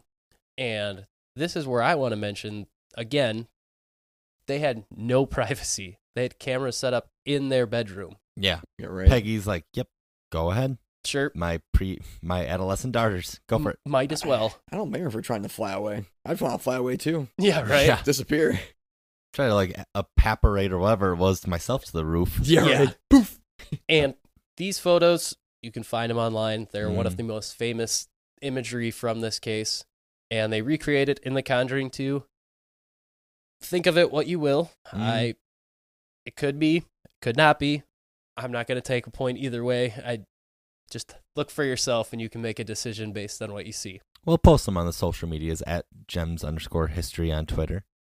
And so, to everyone involved, if it wasn't clear before that Janet was definitely the focal point for this activity, it was now pretty clear. At one point, she was even dosed with Valium to help her sleep at night. And the reason that they suspected that she was the focus was because there was a big change going on in her body. She was going through puberty. As we've mentioned before, for whatever reason, that's a big point in these types of cases. It usually centers around puberty age girls going through their first period. Poltergeists like blood. They're actually vampires. Yeah, right. Fresh blood. Yeah. I feel like there's other ways they could get it, but Yeah. they have their ways, I guess. Well, I mean, and just like in like occult things and activities, right? Or just in general, witch activities. Maybe it's made up, maybe it's an actual real thing, but it's like sacrificing a virgin as well. Like the blood of a virgin, you hear that, and because like- it's pure, yeah. because it's Yeah, it's true, pure, it yeah, appears. like entered, I guess, in this case. just- Untainted. yeah. I think in this case, it's more just that during that stage of life, a girl's emotions are going to be all over the place. Yeah, So- very stressful. It's a very easy thing for, if it is true, the theory that they feed off of high emotion, it's going to be very easy for something like this to get more activity going off of something like this. So, Mm. according to many paranormal psychologists, as I just mentioned, the heightened emotion going through, and as Guy Playfair calls it in Janet's case, her monarchy, her first period, feed the What did energy he of the call it? poltergeist. Her monarchy, which is another word for the first signs of menstruation. First blood. I had to look it up because I was like, what is that word? For a hot sec, I thought you said malarkey. Like, Yeah. wow, he's just throwing shade at Your- the female Oh, body. yeah, your period. Yeah, sounds like a whole lot of malarkey. It's so funny watching him in the interviews talk about it, though, because he's just he won't look directly at the camera I was when he like talks. super uncomfortable with it. Yeah, Yeah. he's just like sitting sideways on his chair, like kept looking away as he's trying to talk about it, and he hesitates before saying it. He's turning red. Yeah, right. So with all this going on, Janet's nighttime behaviors were still going crazy with the levitation, and she began to constantly fall out of her bed, and it was said that she was being thrown out of her bed, but there was really no way to tell one way or another if that was true. Even after being given the Valium that I mentioned earlier, Graham Morris said that it took 2 grown men to keep her restrained in her bed. She was strong for 11. Yeah, well, she's athletic. That's so, true. I That's mean, true. she was just lifting. I mean, we talked about her core strength already. Yeah, so. Yeah. that's true. Man. Horizontal hovering. Need that poltergeist strength. Like, Right. screw the gym. I need to, I need to go on Getting her swole. like CrossFit, her Right? her poltergeist fit. He needs to be that needs to be my trainer, man. Yeah, right. Once she did fall asleep after being given the Valium, those in the house heard a crash in their room and found Janet laying on top of a dresser in the corner of the room, draped over the top of the radio. And there's pictures of her like on top of it with her uncle in the picture. And no one's really sure how she got up there. And upon looking at her, it was found that she was still asleep. So Yeah. either she's just a very vicious sleepwalker, or Ultimate parkour back then. or she just Knocked herself is out. able to fight through Valium and Right. somehow wake herself up enough to go up there and then fall back asleep immediately. So I don't know. Maybe she's just like the most spectacular girl in the history of the world. By the end of December, so as you can remember, this started in August. We're in December now and it's still going. And this is where the poltergeist kind of reaches its height. Between Janet's new ability to seemingly levitate, as well as pass solid objects through walls, you'd think there'd be reaching the limits of what she could do, right? That's what you you'd think. so. Plateau at some point. But wait, there's more. that's when the voices started. Satan! She became one with the poltergeist. Yeah. And went through the walls. I mean, she pretty much does at this point, because among the 100+ hours of recordings that Maurice Grosse and Guy Playfair took, we have the luxury of being able to access recordings of Janet speaking in a completely different voice than her usual 12-year-old female voice. She can now speak in a voice that is usually described as a gruff old man. And aside from the sound of her voice, the voice was also using quite vulgar language at this point. I'm intrigued now. Let's go. But what Janet basically said when she was asked about what it felt like when the voice was coming through is she said it felt like it was coming from behind her head. But instead of me just telling you about it, how about we listen to a few examples of this voice so you can hear for yourself? So this first one that I'm going to play is Janet in her new voice singing "Row, row, row your boat for ya." This is going to be great. A classic. Beautiful rendition. Row, row, row the boat gently down the stream. Merrily, merrily, merrily, merrily, lovely got the train. Now f***ing smile. Dude, what was the swear? I don't know. I think it just said "fuck off." Oh. Fuck your boat. But let me remind you, that voice is coming from an 11-year-old girl. Yeah. That's amazing. Absolutely insane. So this next one is the voice talking about how whoever it is possessing Janet talks about how they supposedly died. So a little different than that childish nursery rhyme. But this one's also interesting. And the voice you hear at the beginning is Maurice Grosse's son, who is, I believe, they call him a solicitor. I don't know what that means in Europe. I don't know if that's like a lawyer or what, but they keep talking about it like he's got more credibility because he's a solicitor. Huh. But he's the one you'll hear at the beginning. I want you to tell me whether you remember what happened to you when you died. Just before you died and just after you died. Days before I died, I did.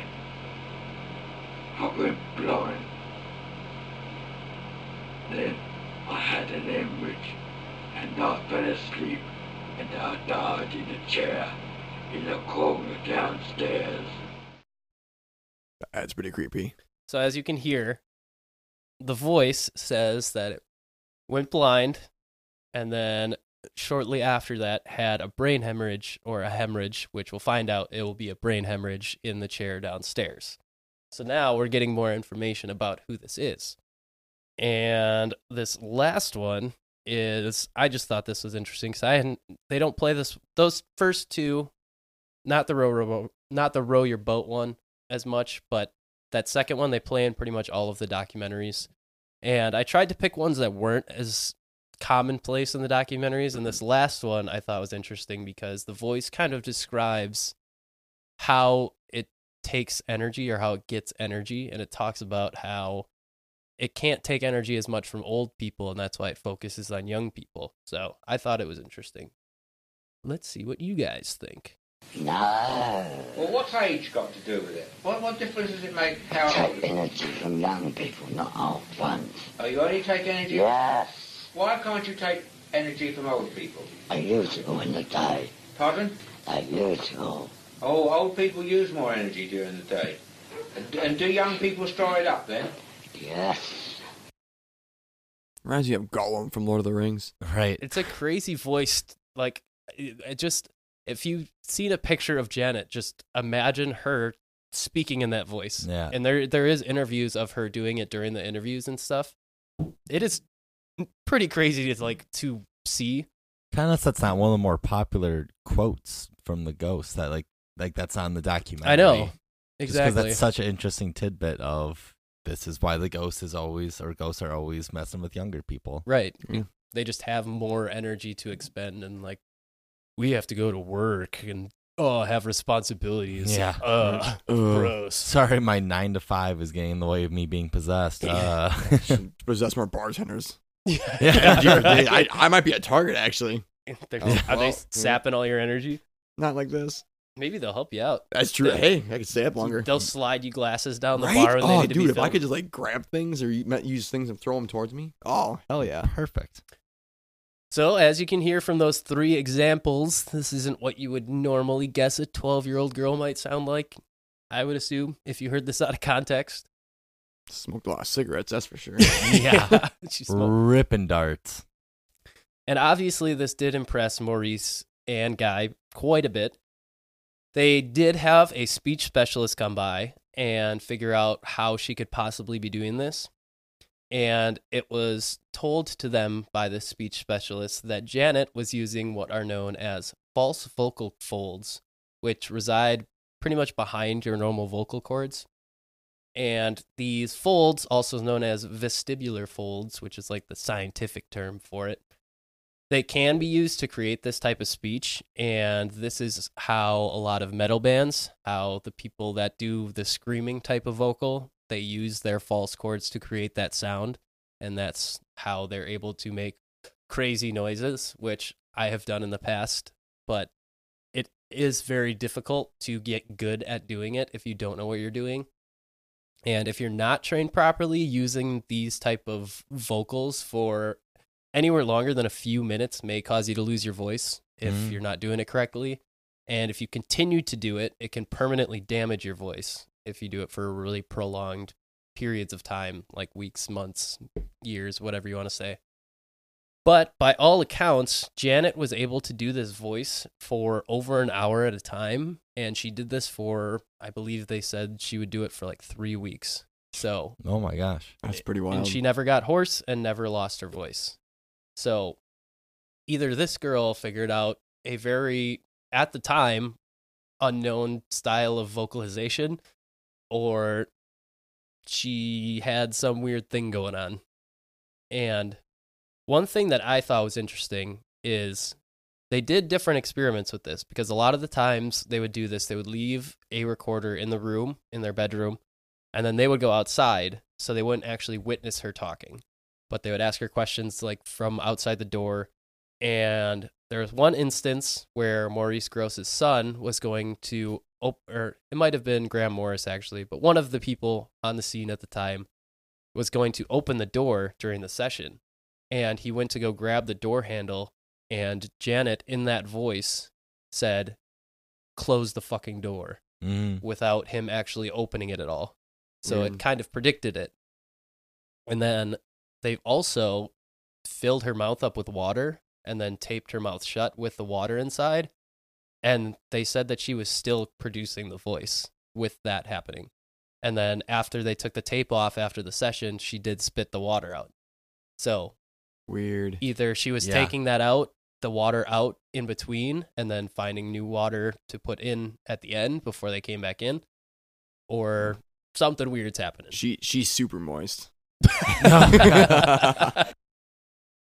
So I believe they also try to like get a ventriloquist too, right? To like Yeah. even see like, is it possible for someone to do this, like that deep of a voice, let alone an 11-year-old girl? I'm pretty sure they said like, yeah, that's not a chance. Yeah, and like the ventriloquist said there's a chance of someone doing something like that, but I just don't know how she would be able to do it expertly like that. Untrained. Yeah. I've never done it before. Unless she just practices in her room all day. Mm-hmm. It's weird. but obviously it's easy enough to explain this away because there is a way to do it. So it, like I said, it just depends if you want to believe or you don't want to believe on this. It's up in the air either way because both sides have an argument, as they do with most of the things in this case. So it is probably one of the more interesting aspects of this case, though, in my opinion, just because we have so much recorded footage of her doing the voice and like the literal video footage too. Yeah, and the different experiments that they did with the water and stuff like that. So yeah, it's just so crazy to me. yeah, I think it's very interesting. But as we heard in the voice that Janet is doing, she did mention how someone died, and that someone would soon be found out. Janet did mention a name during these talking sessions, and that name was Bill Wilkins. It was kind of up in the air on whether this is actually who this was. And a few years after the case ended, a man named Terry Wilkins, who claimed to be Bill Wilkins' son, got in contact with Maurice Grosse after reading Guy Playfair's book, This House is Haunted. He sat down with Maurice Grosse and confirmed everything that the voice claiming to be Bill said, that his father did go blind in the house and did die from a brain hemorrhage in the chair downstairs while his wife was away at the store. So now, this entity is seemingly portraying new information on who it is. So, it's strange, but it's still debated on whether it's strange enough to be unbelievable or not. But with so many people on the street and the neighbors now being so involved, along with police, news reporters, local clergymen, it is possible that the girls overheard someone in the house talking about previous tenants, and they just kind of put together bits of information here and there that a man named Bill Wilkins used to live there and died.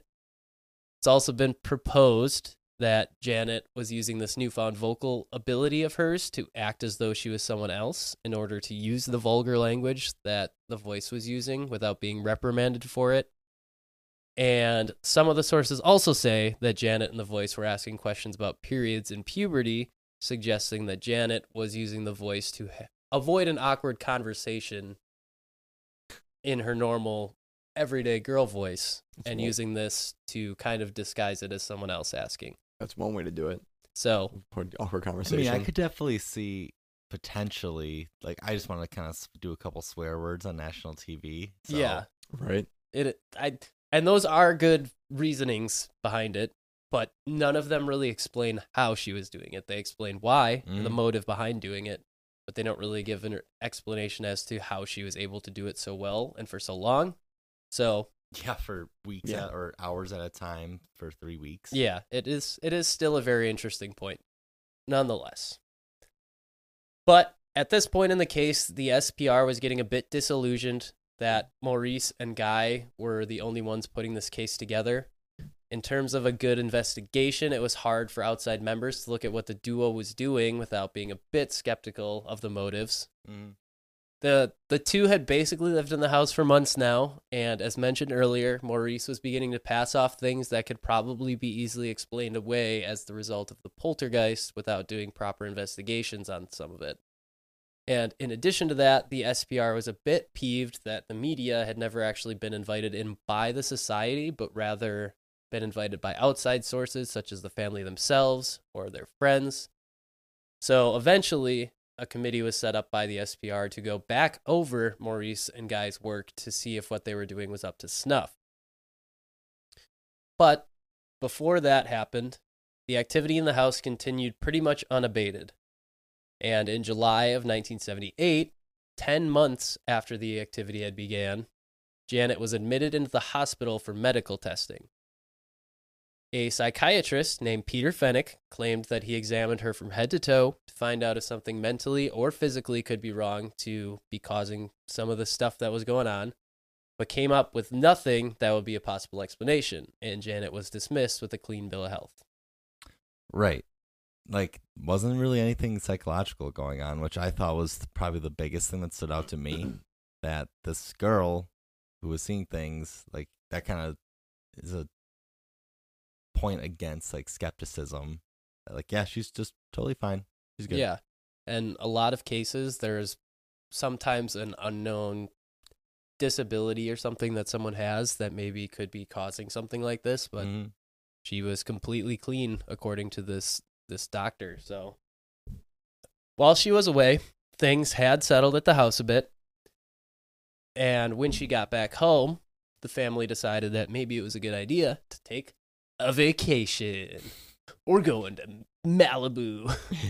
Yes. No, they went to Essex, which is not as exciting. No, not nearly. as exciting. London, Malibu. Yeah, right. They're going to Sandals, Essex. Where it's still somehow crappy weather in the middle of summer. It's just as gray as the rest of Britain. Yeah. Britain, notoriously beachy, yeah. Yeah, right, exactly. Can't wait to go to those scenic beaches over in the UK. Peggy's brother, who lived down the street, took care of the house while they were away, expecting the activity to kind of be subdued while they were gone. But according to him, it wasn't. He said that while he was watching the home, John is his name, claimed to have looked into the kitchen and seen the apparition of an old man sitting in one of the chairs at the table facing away from him. He asked who it was, but once he looked away for a second and then looked back, the apparition was gone. And he said he rocketed out of the house after that. Oh, I would be gone. Yep. That'd be a Kool-Aid Man type imprint. Like in the wall. Oh, no. Oh, no. Yeah. You people stop saying, oh, no, in this courtroom. Eventually, Eventually, it's odd that, like, sorry to interrupt. No, go ahead. It's odd of all the times for it to show itself in a way. it's for him. It's for that guy, yeah. Yeah. Right. Seems a little sus to me. I mean, but- it could be that Bill, if it is Bill, finally thought, the house to myself, I can finally show myself. He just wanted some guy time. Yeah, Right. He just didn't expect a visitor to come in. It's like, oh, God, you're still here. Can you just leave me alone? I want to be by myself. But apparently he also had an encounter at the house when he went to go retrieve, I believe it was an alarm clock at the house. And he went into the room upstairs to get it. And before he got into the room, the door opened for him on its own. And then after he got into the room, it closed behind him. And then he couldn't open it for a little bit. And then it opened again. And then he just got the hell out of there. So there's a lot of stuff happening to this guy named John, I guess. Like, why go back for an alarm clock? Yeah, right. Just I buy a don't new that one. house. That's just like, you I don't think- need it that I bad. think this is when the family was officially staying at his house, like Ah. for a weekend or whatever, just to get out of the house.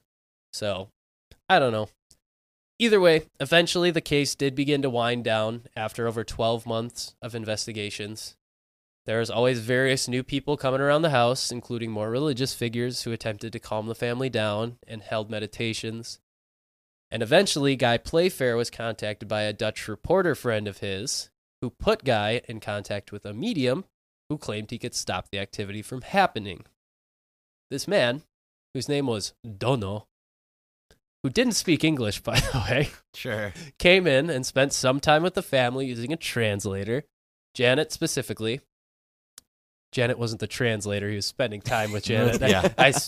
That was not a good way to phrase that. One of the voices that she was saying was actually a small Dutch man. She somehow learned Dutch in the interim. He spent time with the family and then went upstairs by himself for around 20 minutes. So God knows what he was doing up there. When he came back down, though, he said it was over, and in fact, it would be. And after well over a year, around 14 months, things are pretty much back to normal. So Wild. don't know what this strange Dutchman did in that room upstairs. Apologies, you mean Dunno. Yeah. Don't know the yeah. Dutchman. Yeah. I don't know what this Dutchman did in that room for 20 minutes by himself, but I guess he did something good. Good for him. I mean, that's incredible. Yeah, it's just because like magicians came in this time period. I believe one of them just didn't understand. He was an American magician, so he couldn't understand Janet's thick accent. So he ran into her in the hallway one night and just couldn't understand what she was saying, so he just threw flash paper and then just ran away. Smoke cloud. I only saw that in like one source that I used, but apparently that happened. It's just it's so funny to me. Distraction. Yeah, it's just the most American thing to do is just when you don't understand another culture, you just run away. Or wipe it out, but that too. But okay, I bet you're asking, what happened to cause this, and why did it stop so suddenly? Is that what you guys are asking? I'm super curious. Okay. I'm making sure I'm not just jumping the gun on these questions. So, well, as we've mentioned, most theories revolve around Janet and her puberty, coupled with the distressing family situation, creating a very high emotional state in the household.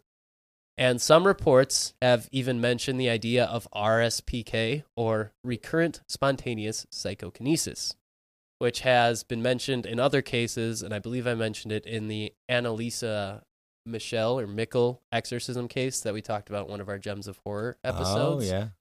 So the basic idea behind RSPK is that some people's brains will release massive discharges of energy and affect their physical surroundings in ways similar to poltergeist activity. So this is mainly seen in cases of people with epilepsy for whatever reason. It's just that it's a way for their body to cope and kind of settle them down, I guess. And I found an article from the American Psychology Association from 2016 that claims that this has been witnessed in a 21-year-old male epileptic. So there is some basis for RSPK being a thing, I suppose, but Plausible. It sounds also like. Janet had a clean bill of health, so I don't know. Not an epileptic. Epileptic, yeah. But if you're looking from the Spectives perspective, welcome back to the Spectics perspective. The Spectics of history. Spectics perspective. Doot. But if you're looking at it from that way, the supposed levitation where she's falling out of bed could be seen as epileptic seizures, and this could be seen as RSPK as an effect of that same epilepsy. So, I mean, there is links to be made for some of this stuff if they just didn't diagnose her correctly. So, I don't know. Maybe. I'm just putting that out there. And as far as the ending of the poltergeist, kind of just seems like that could just be the normal course for a haunting like this. Because as I mentioned at the beginning, usually these things burn themselves out rather quickly.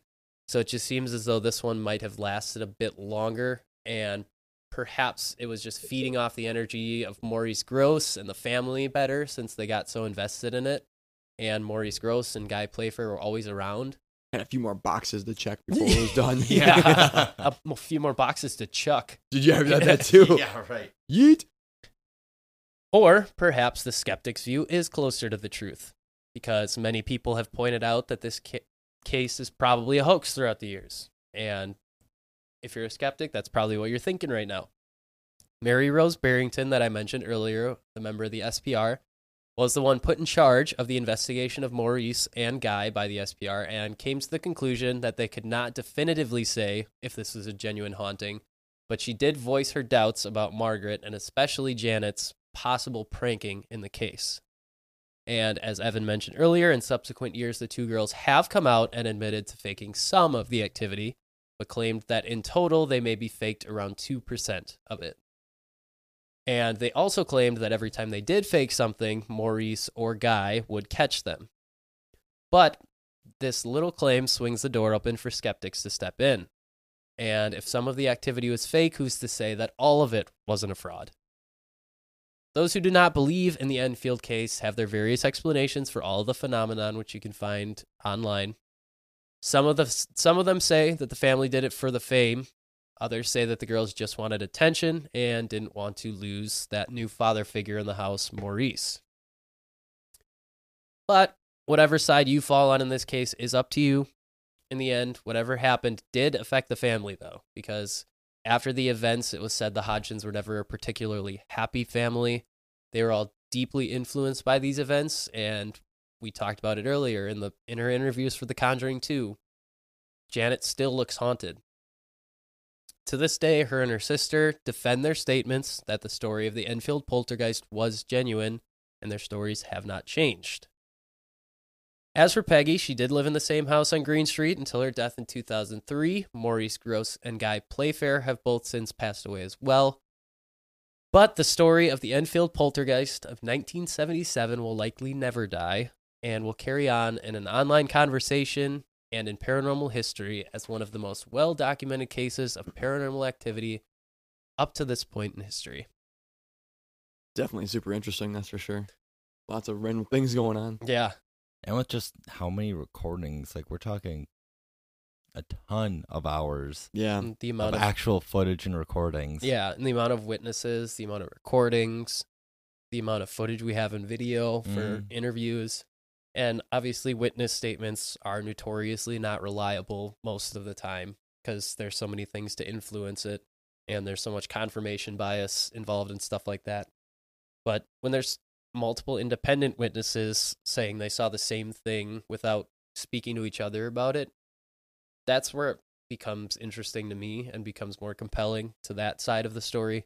So there's just so many ways to look at it. So this is really a case where it just comes down to whether you believe in this stuff or not. So Yeah. I don't think this is going to be the case that puts you onto the other side of the fence one way or another. Mm-hmm. But it is a very interesting case nonetheless, and that's why it's, as I said, endured this long. So It is crazy that so much interest is in this. Like, obviously, there is the interest because it's so well documented, but in our reality, no one really got too hurt no. during this. Like, the classic, like, your classic hauntings usually end with someone, like, dying or getting severely injured or something like that. Like, granted, these girls definitely got, like, traumatized for sure. You're forgetting about the photographer who got hit By by a a Lego Lego. brick. That's true. Pour one out for him. He almost lost a little bit of his eye. He had a bump for a couple days. Oh, and I bet you're wondering that we got through this entire episode without mentioning the fact that the Warrens came. That's because none of the documentaries, barely any of the articles, ever mention that they come, because they came for like 2 days, I believe, unannounced, took a couple pictures and videos, and then left. Yeah, and they were out of there immediately. Yeah, and there is that small interview in the Conjuring 2 post credits or whatever you want to call it, where Janet and Margaret do meet up with Lorraine Warren in real life again at the end, and they do remember her and like give her a big hug and stuff. So they did have some sort of relationship with the Warrens, but it just doesn't seem like they were a major player in this case specifically. So that's why we didn't mention them, because They're not in it. and most of the time they usually take cases like this and use them for their own benefit, because Ed and Lorraine Warren were not the most reliable people in the world when it came to the later part of their career, especially Ed. So they're not as great of paranormal superheroes as people make them out to be. Great movie stars, though. Yeah. Yeah. And they're also not as hot as the Yeah, they're actors not in the as- Conjuring yeah. movie. They're just this really normal-looking elderly couple. so. Right, yeah. But that is the story of the Enfield Poltergeist.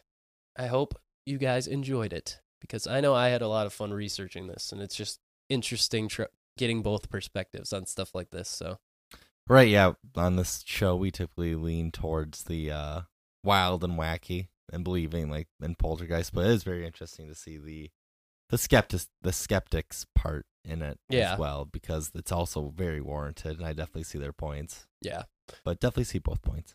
Casey, since you're technically not a formal part of this podcast, you're a guest, we can ask you what you I can think. form an opinion. Yes, Yes. you can have an Ooh. opinion. So, I think.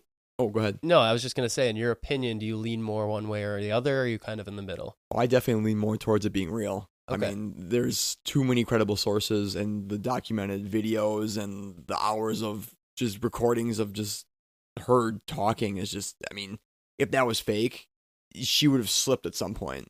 I mean, no one that age could pull that voice off that long. I don't right. buy that for a second. Yeah. Yeah, when you think about it, if you're on the believer side, it's 14 months of them trying to keep together this storyline of pranks that they've been doing. And they also have to try and follow the correct pattern of a poltergeist, which they didn't even know what that was if you believe that they are telling the truth. Mhm. So, yeah, that's a very good point. Is there one piece? Is it the voice that really sold you on it, or was there something along the way that just the whole thing? I mean, the whole thing along the whole story itself has validity in my book, but the voice and the levitation and like those supposedly floating through walls and stuff. That's, I mean, how are you faking that? First of all, that's just not. I don't see any way you could fake that, especially back then. Yeah. Even now, it'd be hard to pull off. Yeah, right. Well, there you have it, Casey, certified believer. Let's go. So you have to fight with him if you don't believe in this. Yeah. But yeah, let us know at home. We'll be posting photos and stuff and a poll and get in the group and let us know your opinions in there. And hopefully we'll hear from some of you and we can have some good conversations back and forth. Don't yell at each other. We don't need any of that. Yeah. Because that's most of the YouTube comments is just people yelling back and forth at each other saying it happened or it didn't happen. This is bullshit. Just don't throw Legos. Yeah. No throwing Legos in the group chat. Keep the Legos down. Well, I guess since Evan already jumped the gun and did the social medias at the beginning of the episode like an absolute madman, we don't really have anything else to plug. Unless, Casey, you want to plug your Instagram one more time before you head out? Sure. My Instagram, you can follow me at casespeed07. Now, if you want to go personally assault him on social media, you can do that. Let's go. Personally assaulting. Yeah. You can throw some Legos my way. I'll catch. I'm pretty good at catching things. So. Yeah. But I hope you guys enjoyed this return to the spooky for the podcast. And I know I certainly did. We will be back with you guys next week. And hopefully you don't get too many spooky things happening to you tonight when you try and go to bed.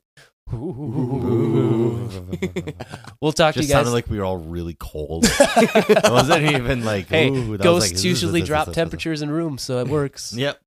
But we will talk to you guys later.